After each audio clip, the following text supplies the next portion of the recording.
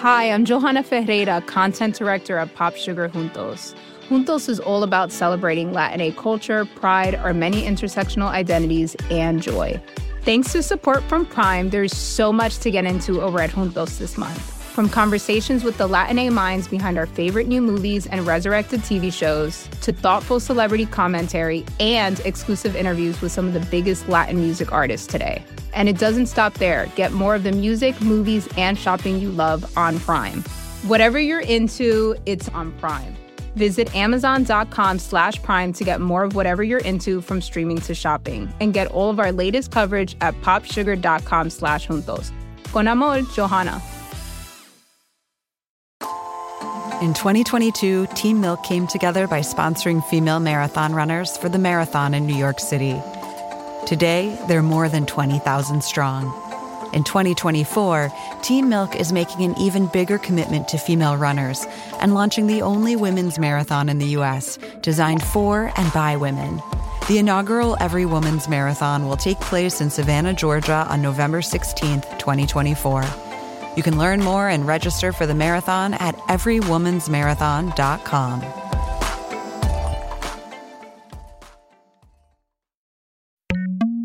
There's quite some difference, especially with the moon. The moon soil is very coarse, it's very sharp, and that's one of the very important differences, not only for the plants but also for the worms, because they eat soil. And if you eat soil and it's sharp, it's the same as if we would eat broken glass. Oh man, those poor little wormies. But why are we feeding worms moon soil exactly? How do scientists even get soil from the moon in the first place? Sure, we need to study it if we're ever going to grow food in outer space, but where does this crushed moon rock come from? Guess what? You're listening to Gastropod, the podcast that answers these kinds of questions, because it's the podcast that looks at food through the lens of science and history. And this episode is all about space farming. I'm Nicola Twilley. And I'm Cynthia Graber. And space farming sounds like it'll be pretty challenging. Why bother in the first place? Couldn't we just bring along all the nutrient-rich slurry we'd ever need to keep us alive? Oh, sure. And have you moan about how boring that slurry tastes for the rest of all time? True. But how about algae? Could we survive on that? I feel like that's what they do in the movies. That sounds about as tasty as a beige food replacement. But if we do decide to grow food, how will we do it? Would we even need soil? How would it work? We have so many questions, and this episode has so many answers. It's the how, what, and why of farming in space, including the all-important question, what difference does any of this make for those of us who aren't heading to Mars anytime soon? Plus, are any of your favorite sci-fi flicks doing space farming right? Well, and let's not forget the worms. Do the worms make it? Tomato soup. There are 14 varieties of tomato soup available from this replicator, with rice, with vegetables, Bolian style, with pasta, with Plain. Specify hot or chilled. Hot.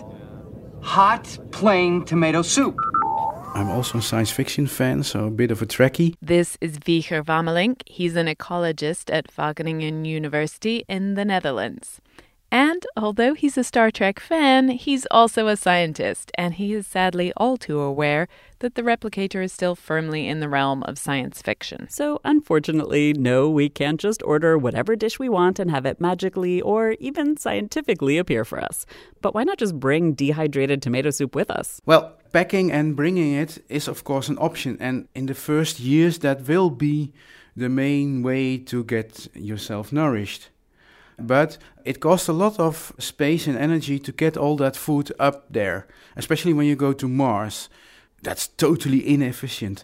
So if you want to stay there for a longer period, then you have to grow your own crops over there. Tomato soup flakes in a foil pouch. That's fine for a 3-month stint on the space station where you can get resupplies, but you wouldn't want to count on it on Mars. If something goes wrong, then you have nothing to eat. And, well, when you're on the moon, you could survive that because it's only a 2-day travel. But if you're on Mars, it's at least 6 months, and it could be twice as long. you won't survive. But even if we could bring all the food we needed with us, even if the weight wasn't a problem, something else happens to food over time. It breaks down. The vitamins and the nutrients in the food start to decompose, and it's not as nutritious as it once was. And this isn't a problem right now because we're on the International Space Station. We're getting regular supplies of food from Earth. So the astronauts are not at any risk for nutritional degradation. This is Joya Massa. She's a plant scientist with NASA at Kennedy Space Center. It won't take 5 years to do a Mars mission, but we may have to send the food ahead of time, which means that the food the astronauts might eat maybe on the return journey to Earth could be 5 years old. And right now, we don't have food that will last that long and still maintain all of the dietary requirements for the crew. These are incredibly practical reasons as to why we might need to grow food in space. But here at Gastropod, we love food not just for its practical side. What we know from people who work in space, that they really like to have something fresh in their mouth. Something crispy, something with a texture, something with taste, because they are losing their taste. This is Esther Meinen. She's another of our space farmers this episode, and she's a colleague of Fieger's at Wageningen University, where she works on space greenhouses. Esther's point is that in space, food has less flavor, mostly because your face swells up. Astronauts call it space face.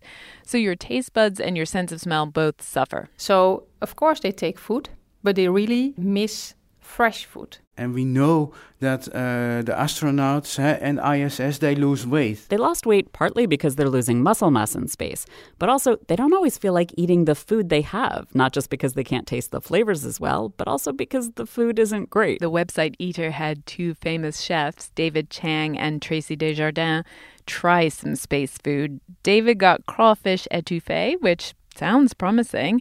And Tracy got tofu with hot mustard sauce, which I thought was pretty avant-garde for NASA. Tastes like I'm in space or prison. Wow, that's pretty bad. I want to spit this out. Everybody, come on, we'll try it. No, NASA's space food was not a big hit with the chefs. So the food sucks. You can't taste it anyway. And frankly, it's hardly a tropical vacation up there in space. It's harsh. And if your food consists of energy bars or the food the astronauts now get on ISS, there is no fun in eating it. Whereas a real lettuce leaf or a real tomato, that's going to be a lot more fun to eat. And it's going to taste a ton better. I mean, that's true even here on Earth. And that helps because, well, you feel yourself much better. And yeah, there will be less tension between the astronauts as well, if there is something to enjoy. So there's more than just the nutrients that you need. If you're all sitting down together to a real meal of real tasty food, it might be easier to get over cabin fever-inspired arguments or irritability. And Joya says there may be even more mental health benefits if the astronauts are growing the tomatoes themselves. There might be some psychological benefits of growing plants, of caring for plants, using plants to help mark the passage of time. So plants make food we can eat, and they make us happy and less annoyed and less annoying to others. But all those reasons are not the reason why we humans first looked into taking plants into space. Ray Wheeler is a colleague of Joya's at NASA's Kennedy Space Center in Florida. He's been studying how to farm in space for 30 years, but American researchers started to look into growing plants in space in the 1950s, even before NASA was founded. So at that time, the U.S. Air Force began to sponsor some studies looking at algal systems to produce oxygen, primarily for their oxygen production for space travel. Algae. I knew it was the answer. Although it seems as though it was chosen less for taste reasons than to help us breathe. And so they grew very rapidly. They could generate a lot of oxygen in, a relatively small volume. Back in the 1960s, biologist Joe McClure became the first man to spend a full day breathing algal oxygen. He actually spent 26 hours in a sealed tank at Boeing's Life Support Systems Research Center in Seattle, surviving entirely on the oxygen burped out by fluorescent green tubes full of chlorella, which is the single-celled algae.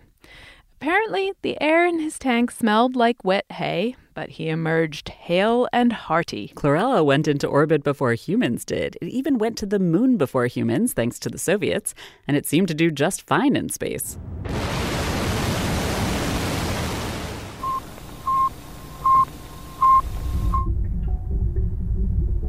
That's the happy sound of algae in space, bubbling out oxygen for astronauts.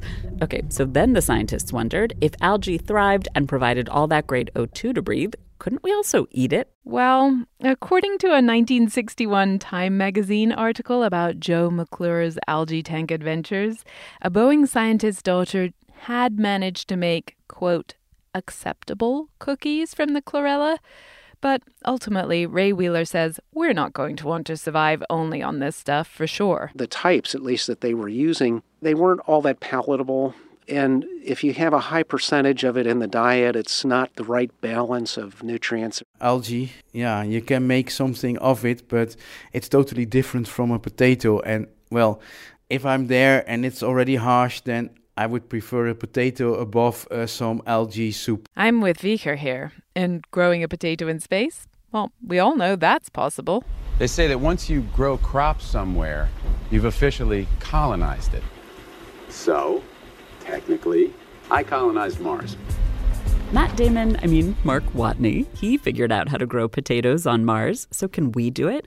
What do real live scientists have to get right to make it work? And are potatoes, specifically, really the way forward? I mean, I love a good potato, but is that what scientists actually think we should grow in space? Turns out the answer to that question has changed over time. One of the various earliest recommendations or meetings that discussed what types of crops to use was held at Wright-Patterson Air Force Base in the early 1960s.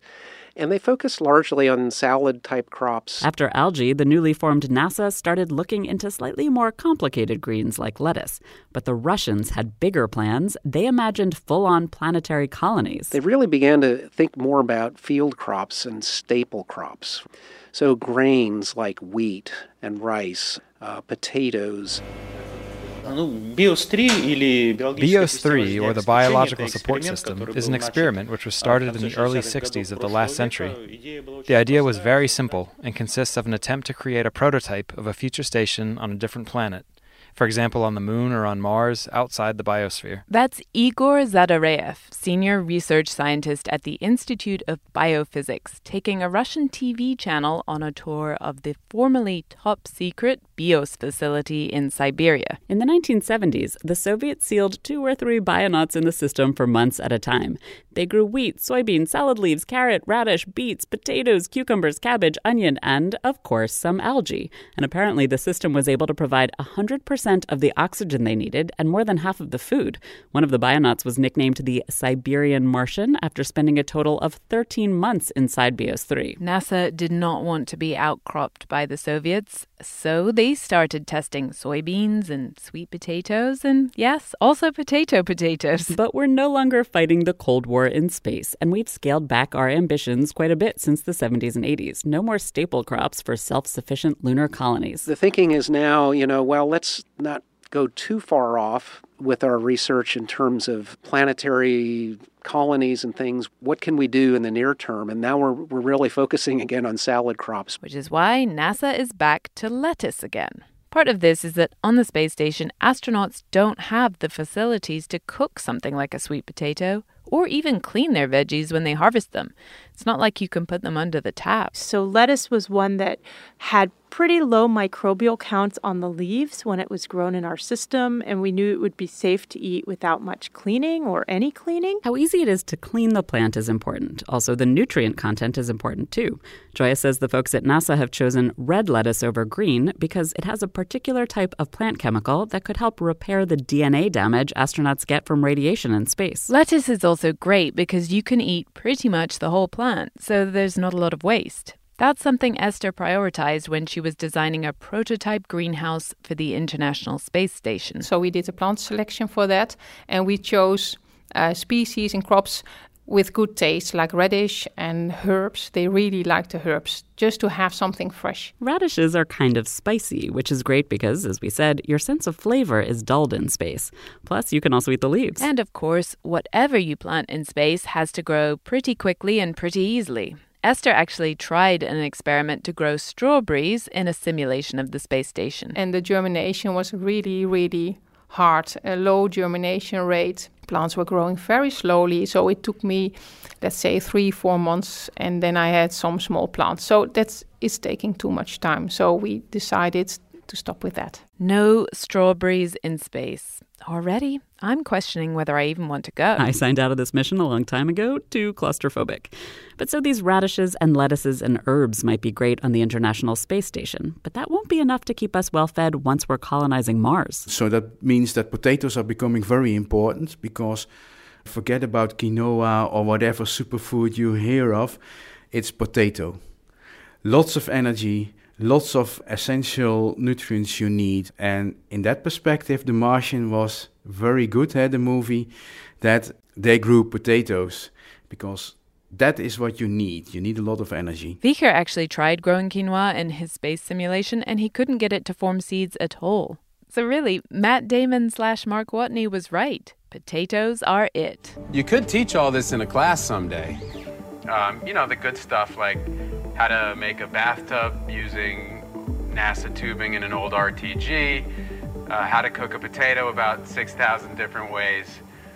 The Mark Watney syllabus. But here's something that the Martian got wrong as Mark Watney was growing his potatoes. He was growing them in basically the Martian equivalent of a greenhouse, and you can see light shining in from the outside. And that's not going to happen. You see that a lot. The problem here is radiation. We're protected from space radiation here on Earth by our atmosphere. But the atmosphere on Mars is so thin that it isn't up to the job. And space radiation is really dangerous. As I said, it damages astronauts' DNA. It can give you cataracts and harm your skin. It can lead to cancer. It can harm your nervous system, give you digestive and blood issues, basically everything bad. Toxic radiation is not blocked by glass or plastic or whatever you want to use. So not only we will suffer from it, but also the plants. Wieger told us that Matt Damon and his potatoes both would have been totally screwed. What Matt should have done, and what space scientists think we're going to have to do on Mars, is go underground. An older movie I really liked is Total Recall. Welcome to Mars. You got a lot of nerve showing your face around here. Look who's talking. Because that's quite correct on how it's going to be. They live in old lava tubes. One of the ideas is that we should find them on Mars and go live in there, because then you're also protected from the radiation. There's another problem caused by that incredibly thin atmosphere. Mars has much less atmospheric pressure than Earth, and it's also much colder, and both of these are related to that thin atmosphere. Water on the surface would either evaporate or freeze. So the long and short of it is, we and our plants are going to have to be very well protected and probably underground. As it turns out, plants are actually a little bit better at dealing with the rigors of space than we are. Plants can be grown under low pressure. And NASA have done experiments, I know, that they even can go to 10% of what we have, in which we cannot walk or survive, but the plants can. It actually makes sense that plants are tougher than us, because we can move to better conditions using our legs, and they can't, really. But still, Wieger's point is we have to build underground bubbles for our own survival, so we can build bubbles for our plants, too. One question that Nikki and I were both wondering has to do with gravity. So here on Earth, plants grow up, their roots grow down. Except in Australia. Just kidding. Right. Anyway, they're obviously getting lots of clues that tell them how to grow. But doesn't gravity provide a really important one? How will plants grow without Earth's gravity pulling their roots down? So it's very difficult to test on Earth. Because Earth's gravity is hard to escape.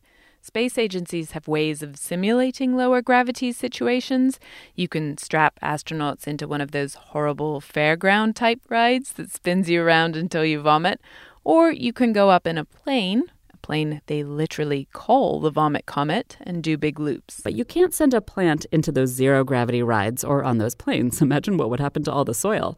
But scientists have actually been growing plants in spaceships, and those plants do, in fact, grow in zero gravity. So we know that it works under zero gravity. So I can't imagine that it wouldn't work on Mars or on the Moon. Once again, it seems as though plants actually have a little bit of an edge on humans when it comes to adapting to low or no gravity. In the absence of gravity, plants just go to all those other senses. You know, they're looking at the light, they're sensing the water and the moisture and the oxygen levels and things like that. And then they give these pretty good integrated responses. Obviously, it's not easy to tweak everything just right to tell the plants how to grow. One thing scientists scientists had to figure out is that it's not just any light that plants grow towards, it's actually blue light they need to figure out what direction is up. This is where things start to get really interesting because to you or me, light seems like it's just light.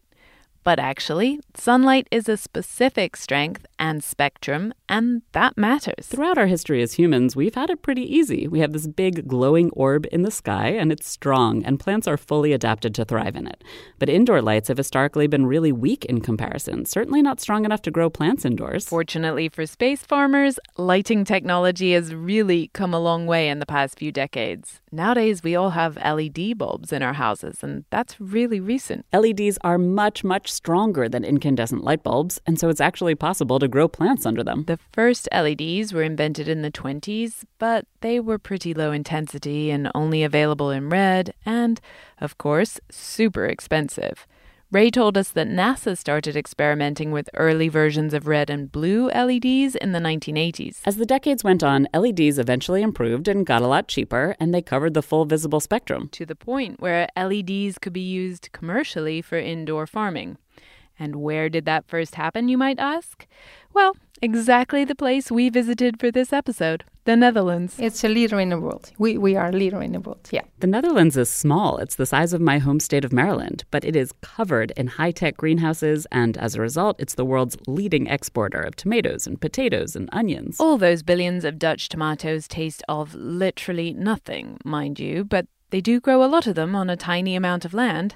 The Netherlands are the second largest exporter of food after the US, and a lot of that is because they are masters of artificial light. And with light you can do more. You can steer the crop. You can make the days longer. So when you have lamps, you can cultivate year-round. Esther's an expert in lighting for greenhouses, but a few years ago, her expertise was tapped for agriculture pretty far away from those Dutch buildings, Eden ISS, a ground-based demonstration for space ag. It was a project for 4 years, and last year we produced fresh food on the South Pole, so it was very nice. Okay, so what does a prototype greenhouse for space look like? Well, picture a shipping container. It sat next to the German Antarctic Research Station, the Neumayer Station.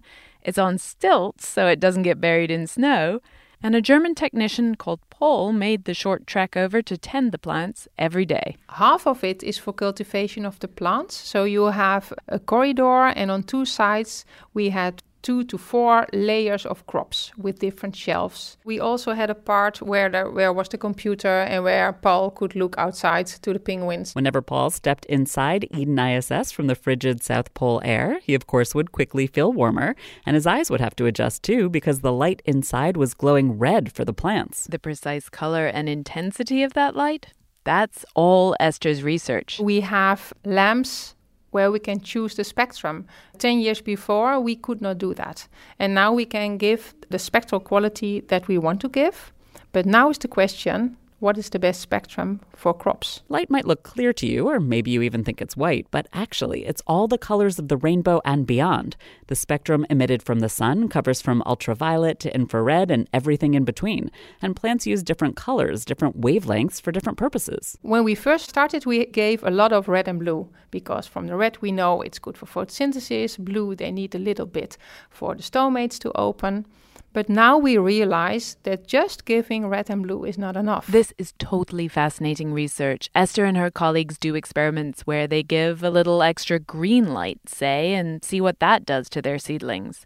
They're finding that with different light recipes, plants grow in different shapes, flower at different times, produce more or less vitamins. They can even taste different. There's a lot that scientists are still figuring out. Before Esther realized that strawberries took too long to grow in space, she was trying to use light to make a super strawberry that has more vitamin C. We tried it. We tried to give more red light in strawberry, and we saw more vitamin C. But at the end, it was not just because of the red light, but just because we gave more light.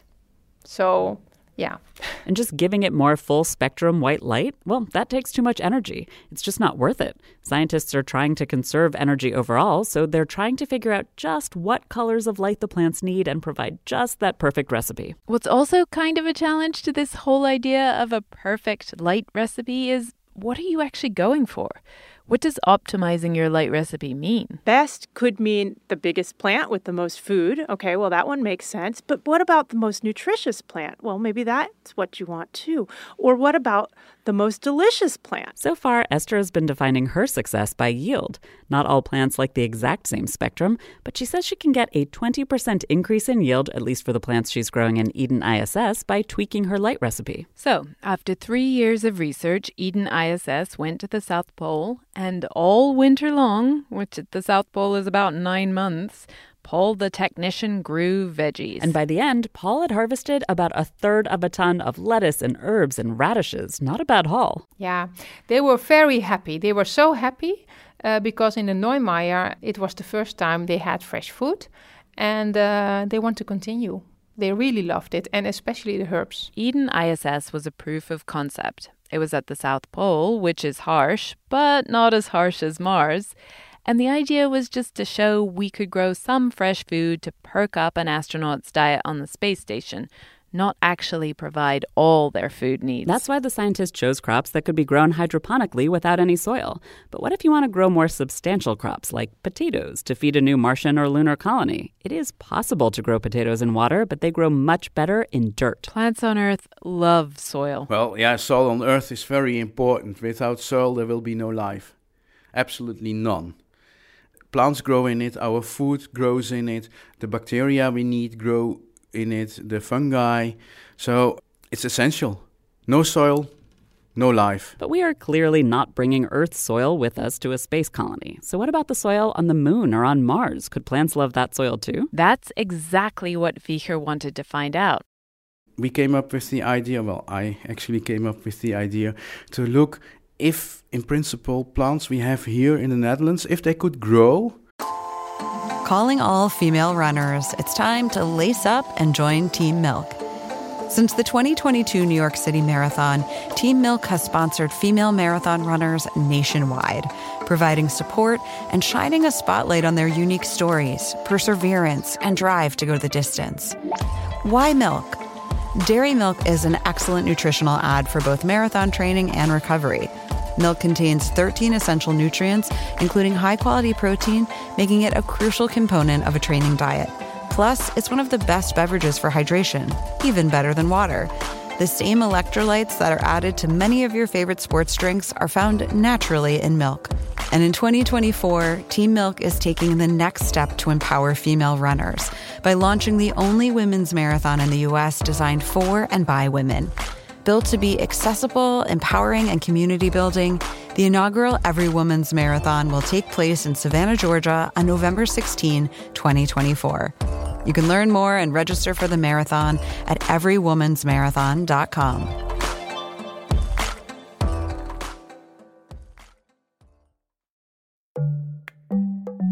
This episode of Gastropod is brought to you in part by the Delta Sky Miles Reserve American Express card. If you're listening to our show, then you already know how vital good food is to the human experience. Trying something new can be a truly transcendent experience. Years ago, I visited northern Thailand with a friend. We ate such amazing local food there. So when the hotel where we were staying offered, quote, Western breakfast, or what they called Thai breakfast, I thought, sure, Thai breakfast. Basically, it was greens with a kind of savory fish sauce. I loved it, and it changed my life. It made me rethink what I'd prefer to be eating for breakfast. I've eaten a vegetable-forward breakfast nearly every day since then, and every morning I'm reminded of the incredible experiences I had in Thailand. For those who want to taste the world, go with the Delta Sky Miles Reserve American Express card, made for people who are in search of their next food adventure. If you travel, you know. Visit go.amex/reserve to learn more. On Martian or moon soil. And I found out first that nobody ever tried this, and second that NASA has special simulants that represent moon and Mars soil. These Martian and moon soil simulants sound fascinating, but how does NASA know what Martian and lunar soil is even like? NASA has actually brought back soil from the moon. During the Apollo days, we brought back nearly 1/2 ton of material from the surface of the moon. It's weird stuff. Well, you can't even call it soil, but something that looks like soil can be formed on the moon is because of the radiation that comes from the sun. That radiation breaks down the rocks in a very, very slow process.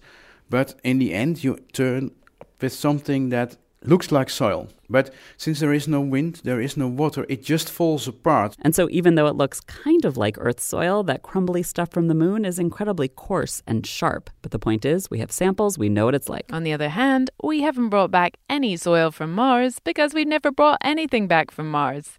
Of course, rocks from Mars have landed on Earth as meteorites, but they burn up in the atmosphere, so you can't use them as a good guide. But you all might have followed along with the exciting travels of Spirit or Opportunity or Curiosity, the most recent Mars rover.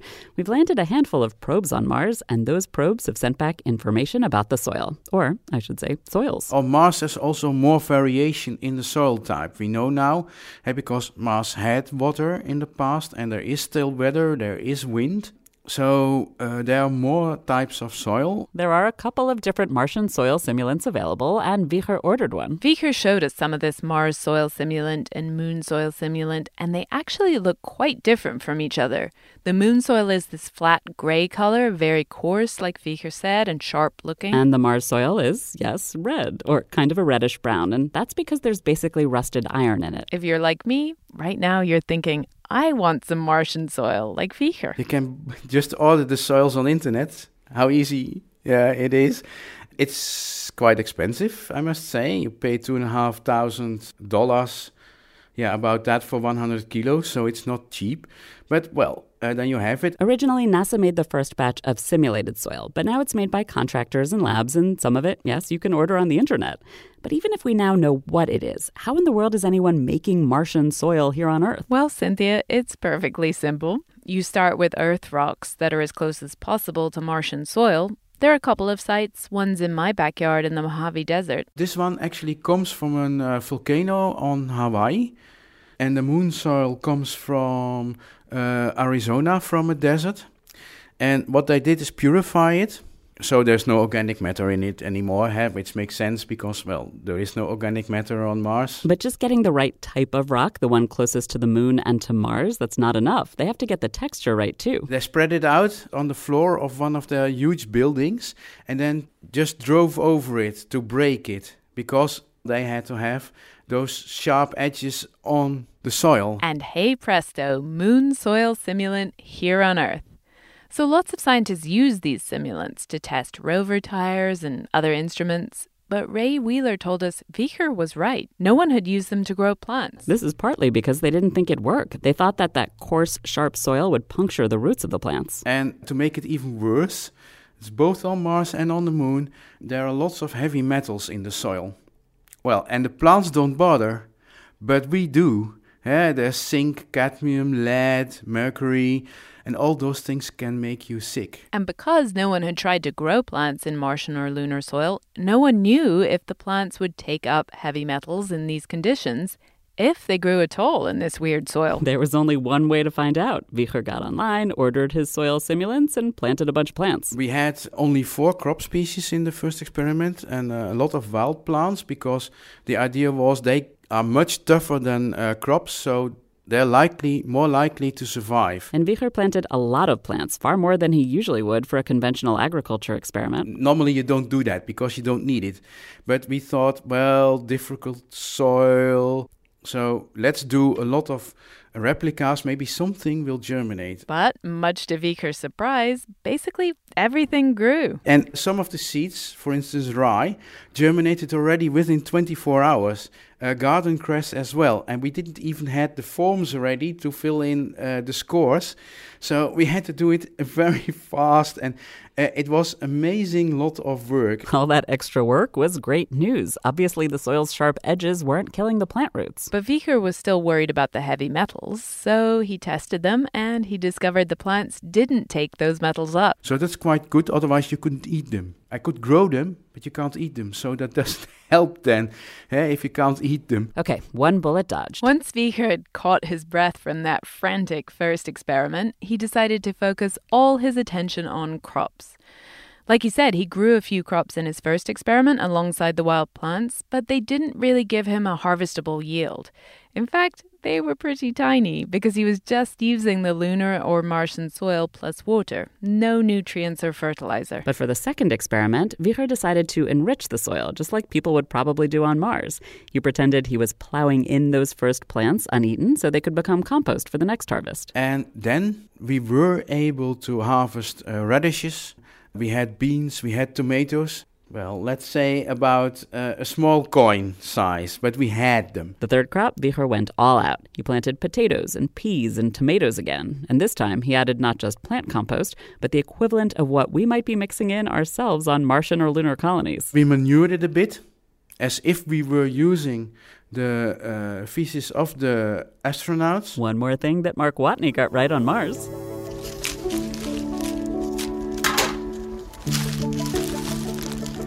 Yo, hands up, Jesus.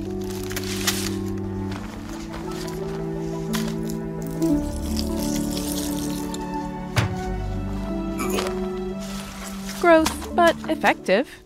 On Earth, however, developed countries have all sorts of rules about using human feces to fertilize crops. Fortunately, the Netherlands has more pigs than people in some places, which means there's a lot of pig poo, which Wieger used. And then we got a really big harvest, much more than we anticipated. We had that much green beans that we didn't know what to do with it.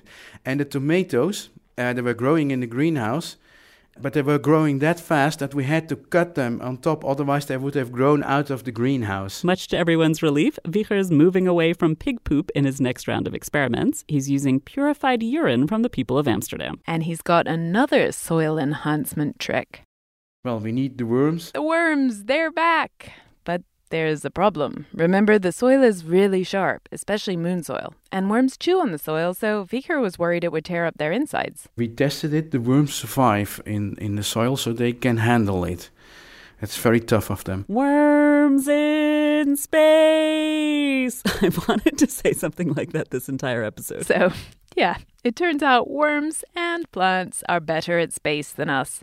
Hell, pigs probably are too. In his office, Wieger had set up some worms in a glass terrarium filled with Martian soil. He added some dead plants to the top of the soil and then sowed some tomatoes and basil and then left it for a year. Down at the bottom of the terrarium, we could see just the standard reddish-brown, crumbly Martian soil simulant. But things got more interesting where the worms had set up their homes near the surface. And in the upper layer, it's a bit brown and it's also a bit, sticky.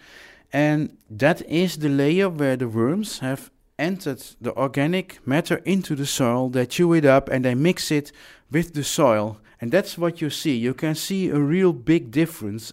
And over here, it's still there. There's a worm that is now asleep, more or less. It's hibernating because, circumstances were good. Wieger's worms are so happy, they're not just sleeping, they're screwing. A bit to our surprise as well. But, if you put 4 worms in a pot and afterwards there are 6 and you have 2 really small ones, then you know that something has happened there. So things sound great. The worms are happy. The plants are happy. Is it time for all of us to pick up and move to lava tubes on Mars? Damn, that sounds tempting.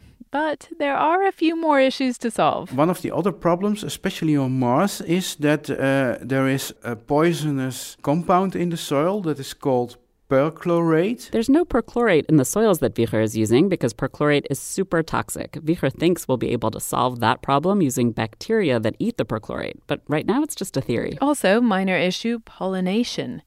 We're sadly rapidly approaching the point where there are no pollinators left on Earth, but there are definitely none in space. But what we did was take a paintbrush and pollinate all the flowers ourselves. It's quite a lot of work. You can't do that on Mars or on the moon. That's too laborious. Tiny little robot drone pollinators might sound like a solution, but Wieger says they probably wouldn't work because a lot of flowers are specifically adapted to bees. Greenhouses in the Netherlands already use bumblebees, so we know they're cool being indoors. And handily, bumblebees hibernate for 6 months, so they can just sleep on the long, boring journey to Mars. But wait, there's more. But wait, there's more is basically the story of space farming. So many challenges. There's a lot to watch over and take care of on a space colony. And so while robots might not work as pollinators, they're probably going to be important as farmers. Tending a few plants is one thing, but, if you have an astronaut who has to take care of 200 plants, that's a tremendous amount of time. And, One of my colleagues said, well, we're not sending people to Mars to be subsistence farmers. Or full-time handymen, because that's the other thing about all these groovy space farming systems. They break. They're so highly engineered to move gases around and catch and circulate water and keep the temperature and pressure stable and deliver specific light recipes. It's a nightmare of moving parts. Ray Wheeler at NASA learned this at the very beginning of his career at the Biomass Production Chamber. This was one of the very first plant chambers that NASA ever built back in the 1970s. When we had failures, something went wrong. Invariably, it was an engineered component. A pump failed. The lights went out, the chiller stopped, those kinds of things. The biology was very predictable. It came in on the mark. The plants behaved the way you would almost expect them. Once again, the plants are fine. The human side, not so much. So there are still a lot of issues we have to solve before we can set up a growing system that will sustain us on the moon or on Mars. But in the meanwhile, all this research is useful for farmers here on Earth, too. All of Wieger's work on soil fertility and Esther's research into light recipes, they're helping farmers in the Netherlands and ultimately elsewhere figure out how to keep producing such high yields while reducing their energy and chemical inputs. Some people have gone as far as claiming that indoor closed-loop greenhouses like Eden ISS, these are going to solve all our food needs here on Earth, too. But these systems are still energy-intensive and expensive. Esther has a colleague, Luc Grammens. Luc says where these space-like systems currently make more sense is for really high-value crops. Like pharmaceutical plants? Or pot. If you can start controlling all of these different aspects as opposed to some of them, you can guide these plants much more specifically. And that can lead to a purer crop, which you can then sell at a higher price, or you can have more nutrients in the crop, etc. So those are really the spin-offs that we're currently seeing for Earth. So space agriculture has already brought us better pot. And frankly, I think Wieger could fund a space colony or two by growing grapes in his soil simulant and selling it as Martian wine. But no, he's more interested in using what he's learned to green the desert here on Earth. Go figure. Because, well, in the end, these soils, they come from desert or desert-like situations where nothing or almost nothing grows. And what we're basically doing is trying to find out how you can grow crops on them. He's already done an experiment with desert sites in the Middle East. The results aren't in yet, but Wieger is really excited. Obviously, I'm very happy to hear all of Wieger and Esther and Ray and Joya's work is useful here on Earth. But what about actually growing food in space? Are we any closer to eating food that wasn't grown on Earth? As it happens, this isn't all theoretical. Scientists have grown plants on spaceships for a few decades just for research. A lot of mustard plant relatives to study, not to eat. But there are real crops on the International Space Station. The latest space farming experiment going on the ISS is a NASA project called Veggie. Veggie is a small plant growth chamber for the International Space Station. It's probably about the size of a microwave oven, but kind of up on end. The first plant grown in one of these veggie systems was, drumroll, a red romaine lettuce called Outrageous in 2014. Yum.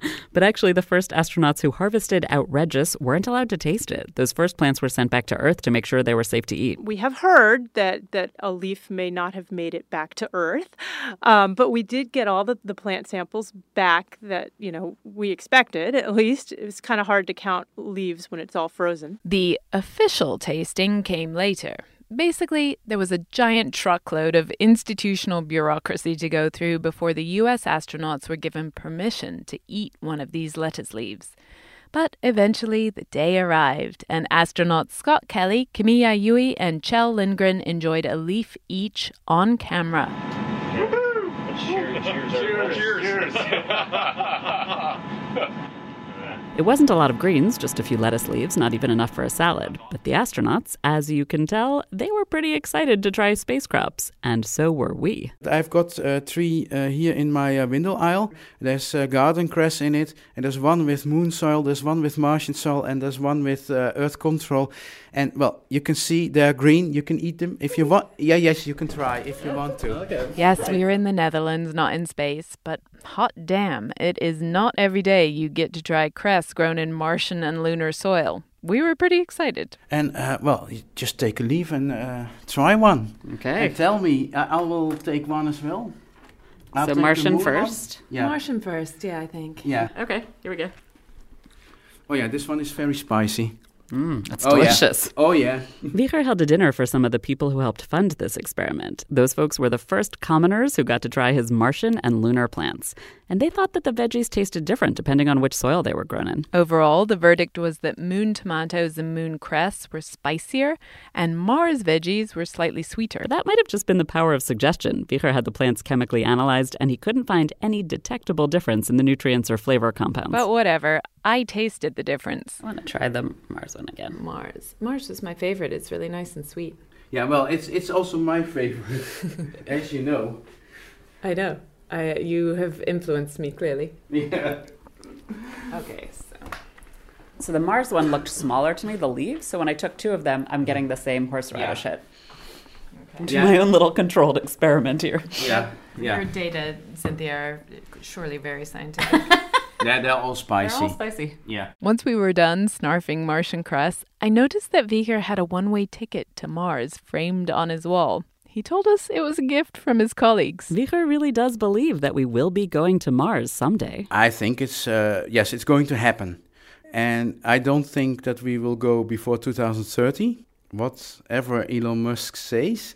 But it will be after that, soon after that, I think we will go to Mars.